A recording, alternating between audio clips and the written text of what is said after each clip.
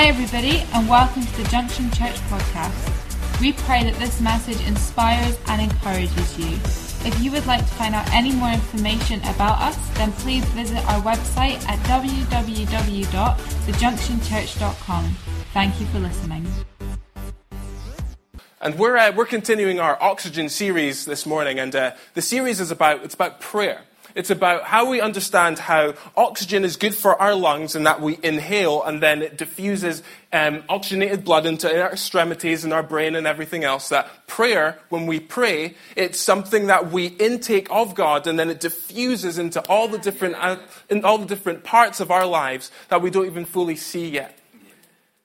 So we're here to continue this talking about a prayer life and developing this strength that when we pray and when we seek God, we actually are strengthened and it brings life to us. And I'm going to speak from Luke 7 this morning, and it's a really powerful scripture that it's layers deep, so I'm going to do my best to go through what God's been telling me about this. But it's set in a time where he's been talking about the kingdom of God, and that how if we develop our lives on his sayings, that we build our lives on a foundation which can't be shaken. And he's telling the people around him this truth. And then after this, something amazing happens, and there's amazing healing, and we're just going to read that account. It's going to be from Luke 7, verses 1 to 10. If you have your Bibles, I encourage you to read along, and I'm going to focus my time here this morning in this section of Scripture. So Luke 7 in verse 1, it says this: "Now when he concluded all his sayings in the hearing of the people, he entered Capernaum, and a certain centurion servant who was dear to him was sick and ready to die. So when he heard about Jesus, he sent elders of the Jews to him, pleading with him to come and heal his servant. When they came to Jesus, they begged him earnestly, saying that the one for whom he should do this was deserving, for he loves our nation and has built us a synagogue. Then Jesus went with them, and he was not already far from the house. The centurion sent friends to him, saying, 'Lord, do not trouble yourself, for I'm not worthy to enter that you should enter under my roof. Therefore I didn't even think myself worthy to come to you. But say the word, and my servant will be healed. For I am also a man placed under authority, having soldiers under me. And I say to one, go, and he goes. To another one, come, and he comes. And to my servant, do this, and he does it.'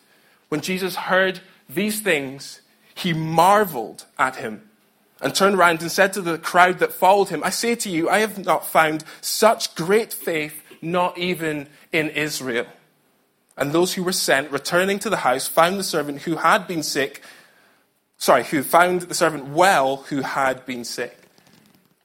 So our message this morning is entitled, Say the Word.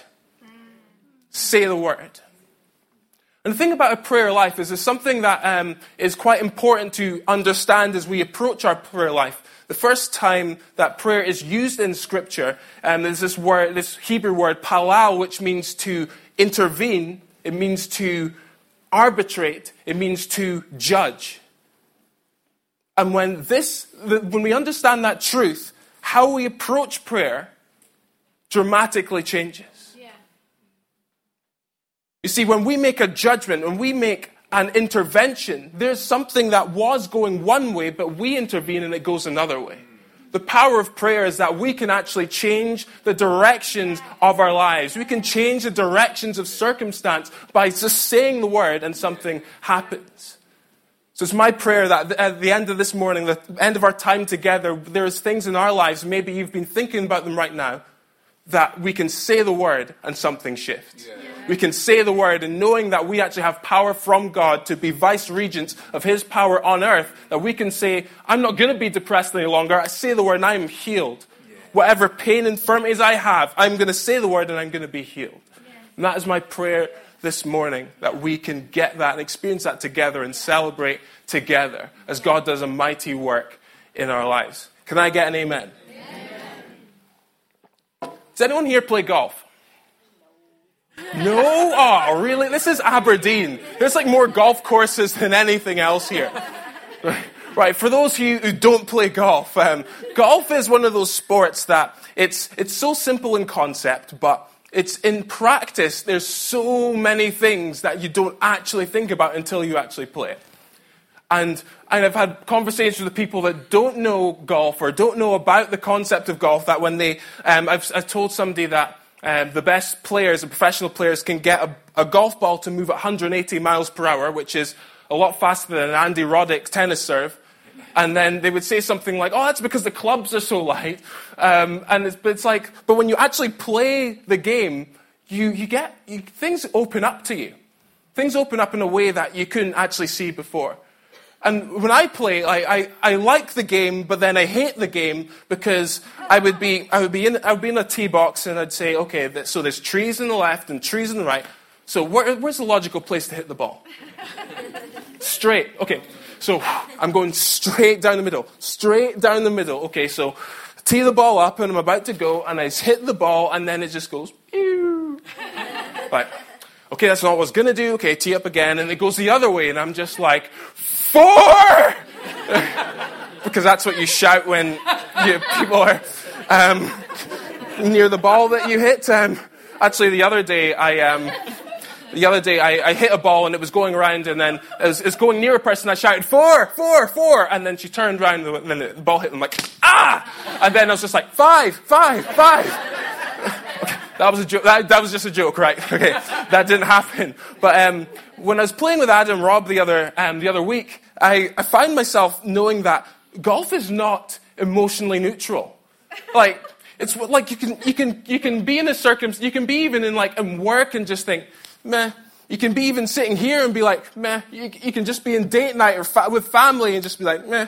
But when you play golf, something happens. Like, I don't know what it is, but something gets brought up when you hit a shot and you're just thinking, how in the heck did that, I'm hitting it and it didn't do that the last time. Like something comes up and 2 shots I had that were bad in a row that unfortunately Adam had to witness my reaction. And I hit a scuff shot off the tee and then I followed up and hit another scuff and then I took my 60-degree lob wedge that turned at Thor's hammer and it just went threw it in the air. And then do you know those situations where you say something you shouldn't have and you're trying to grab it but you can't?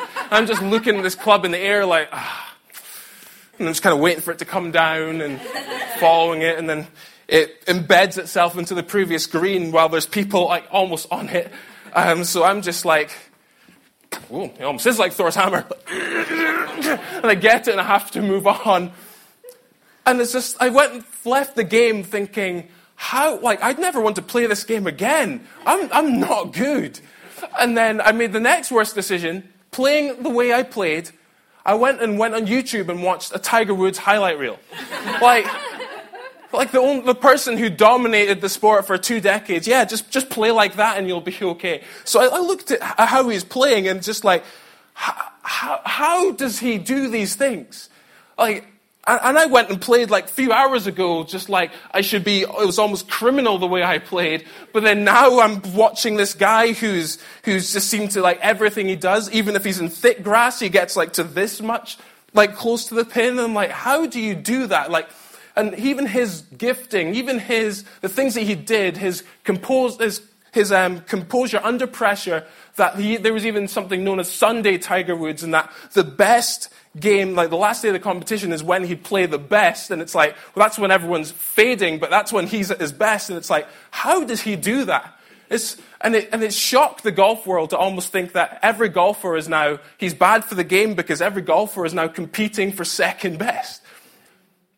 But I find that in my life, how I've seen things like this happen, and I see that my lackluster performance or things that I'm just not have that wow factor. There's nothing really impressing about where I am just now. And then I hear faith stories like pastors Kevin and Cheryl getting 6 figures of rent just zeroed, and I want that.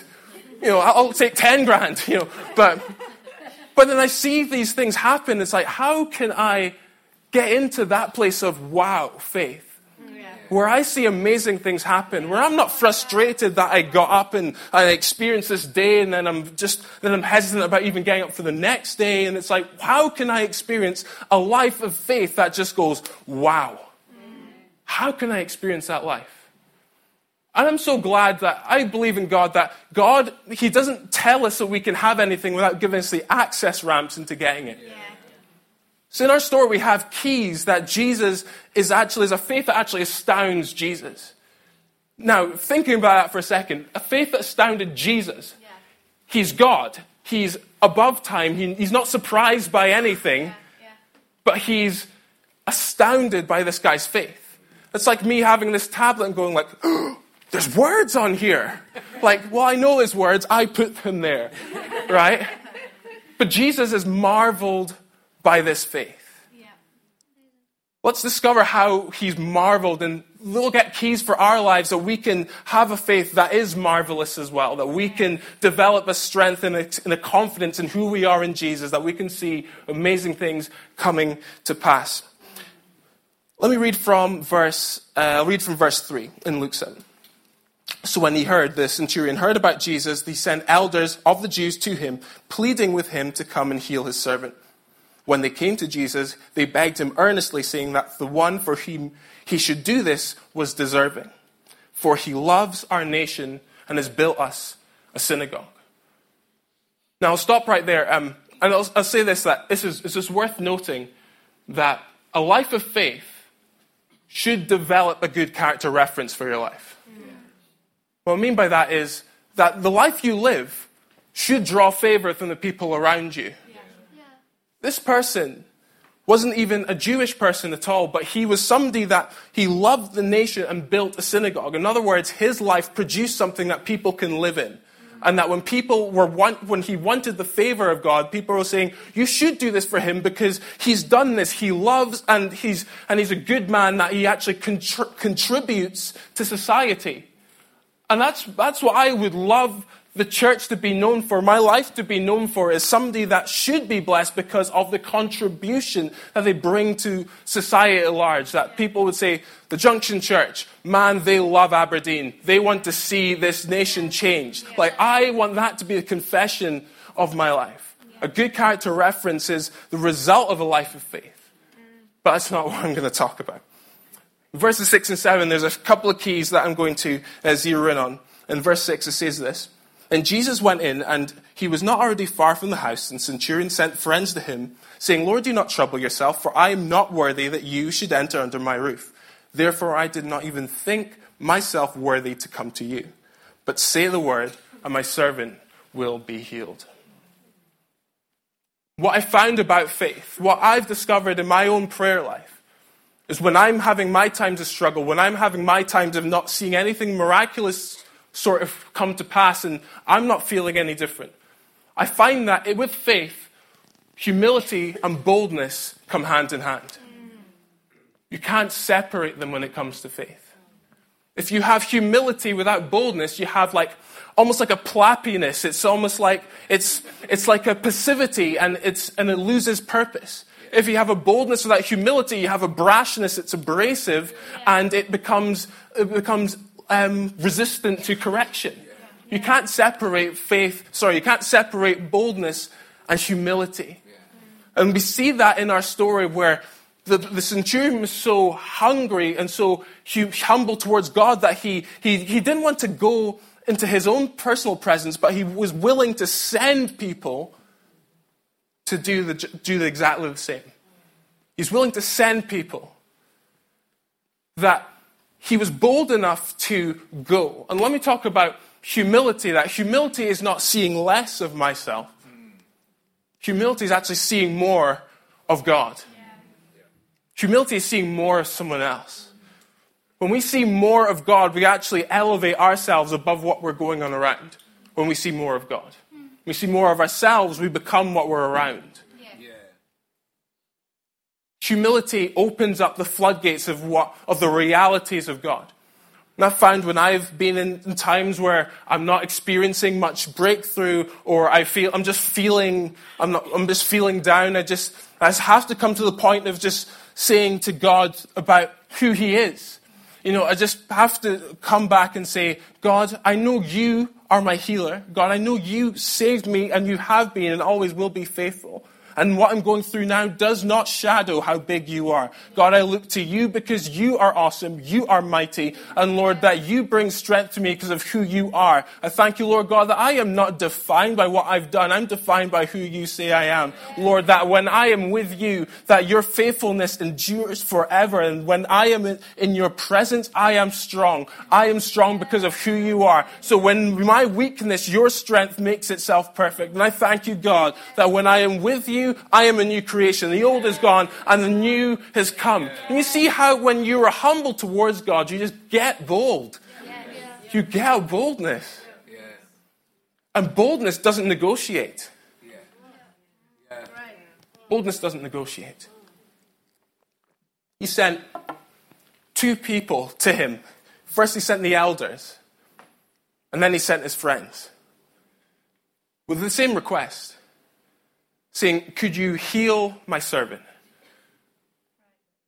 There was no, if you could please, just can you do it? There's no, if you're able. He knew he was able to do it, so he went and done it. Boldness doesn't negotiate. Yeah, that's good. And boldness goes as often as required. I love the fact that there was not just one person, and when Jesus was on his way, he sent another group of people, his own friends, saying, don't bother coming, but just say your word. Just say your word. Yeah. I don't need to see you personally. I need to see your word working here. Wow. Yeah. Just say your word.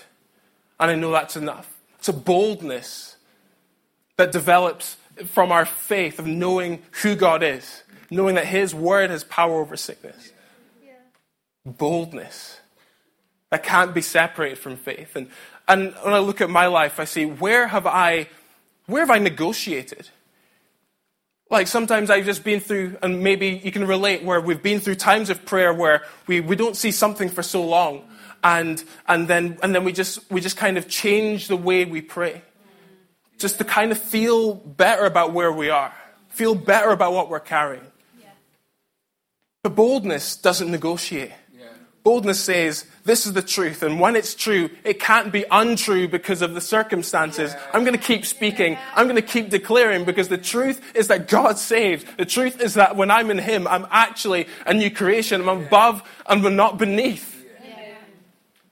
It's that word that when we say the word, something happens. I love how he said in verse 8, if you can put it up on the screen. It's in verse 8 verse 7, sorry. It says, but say the word and my servant will be healed.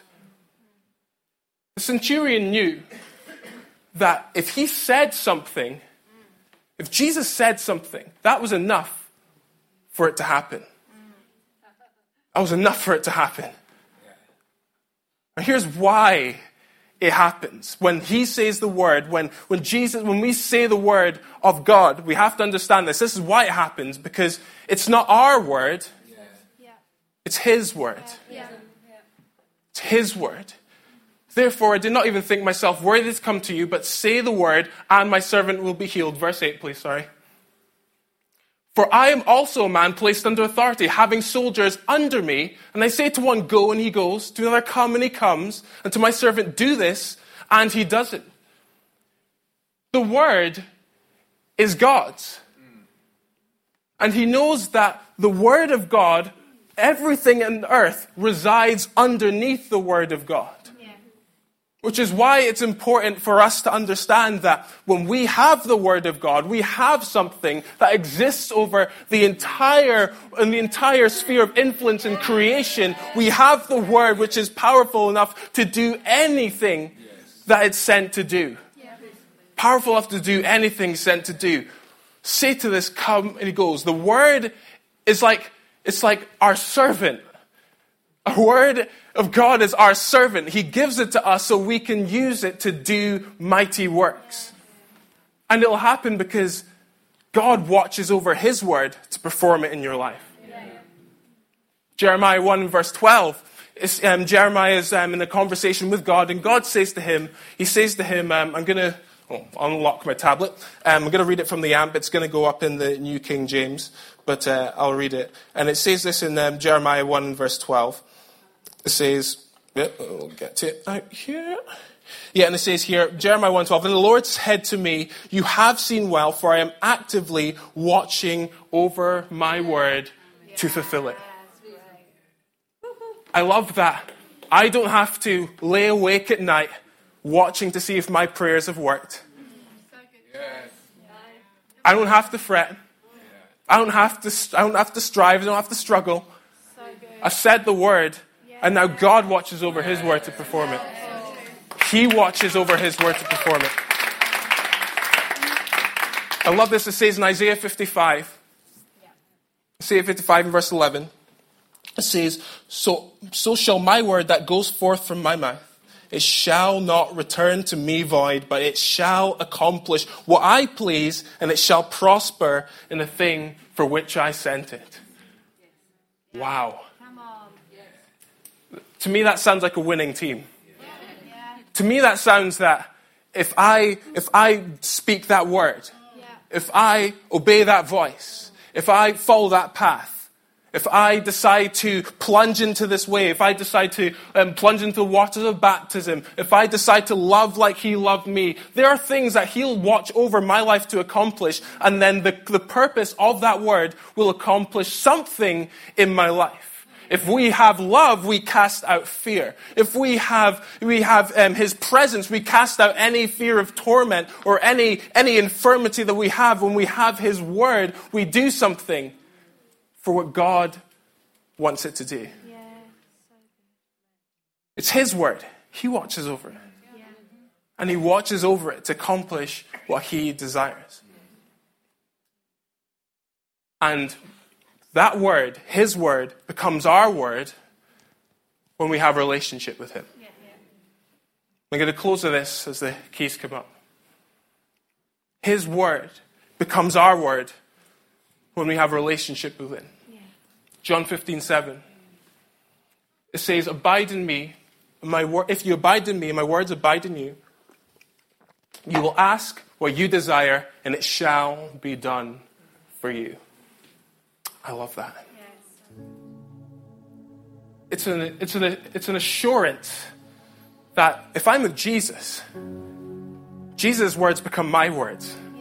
Jesus' words have power over sin and death. They have power over sickness. So my words are formed from his words, giving me power over sin and death, giving me power over sickness, giving me power over the sin that's in my life, giving me authority to speak things into existence. To speak things into existence. There's this detective game on the PlayStation and the Xbox called L.A. Noire. And I lost some of you, but I'll bring you back, right? And when you're learning about how to conduct an interview with a criminal, the policeman tells you the key parts about how to conduct an interview. And he said that you want three things. You want motive, you want opportunity, and you want evidence. But more importantly than that, you want a confession. Because a confession confines them to the crime. See, when you change your confession, you change your life. What you confess is what you live in. When you have the Word of God, you live in the Word of God. When you confess it over your life. It doesn't work that some of us sometimes when we pray, we want to see, God, where's the evidence that you're working? Where's the opportunity that I can be used? Where's the motive? I don't feel like this is where I'm at right now or where I need to go. But the kingdom of God is an upside down kingdom. Sometimes we want our motives, we want evidence, and we want opportunity, so then we confess. But the kingdom of God works different. We confess, and our emotions get changed. We get opportunity, and we see the evidence of God working in our life. When we confess what Jesus has done, who he is, and what he's leading us into by the power of his word. So we say the word. Because when we say the word, things happen. We change our lives by changing our confession. We change our lives by changing our confession. I don't know what it is in your life right now. But let me tell you that it's not bigger than the power of your confession. Your job situation, your family, whatever's in your future, it's not bigger than that. In the same section of Scripture where prayer was first used, prophet was also used. And what is a prophet? Prophet is somebody that puts a word into the future while people are still stuck in today. See, I love the fact that I don't have to watch over my word because God does. I find in seasons of my life, in particular things like relationship, I would be like, we come to church here, and I live down the road, but when we're dating, Heidi would just drop me off at my house, and then she'd be driving home. She didn't know this, but I was walking around, and I was praying. And I was praying for our future. I was praying for the will of God to be done in our life. And I spent this time, as she was driving home, I spent time prophesying into our future, which I'm now living in. You don't see what your prayers do until you get there. You don't see that you're building a future with your words until you get there. Your confession changes your reality. You have the power to shape your future by the words you speak. So let's today choose what words we're going to speak. Let's not speak the words of our past, the words of our pains, the words of our doubts, the words of our discrepancies and the things that disgruntle us. Let's speak the word of truth, which always remains sure, from the maker of your soul, who created the world and knows your beginning to the end. Let's confess what he says over our lives and see our lives as fruitful, see our lives as abundant, see our lives as something that's dominant and not dominated. Let us be people that say the word and things happen. Thanks for listening. If you have any questions or you'd like to find out contact information or service times, then don't forget to visit our website www.thejunctionchurch.com. God bless.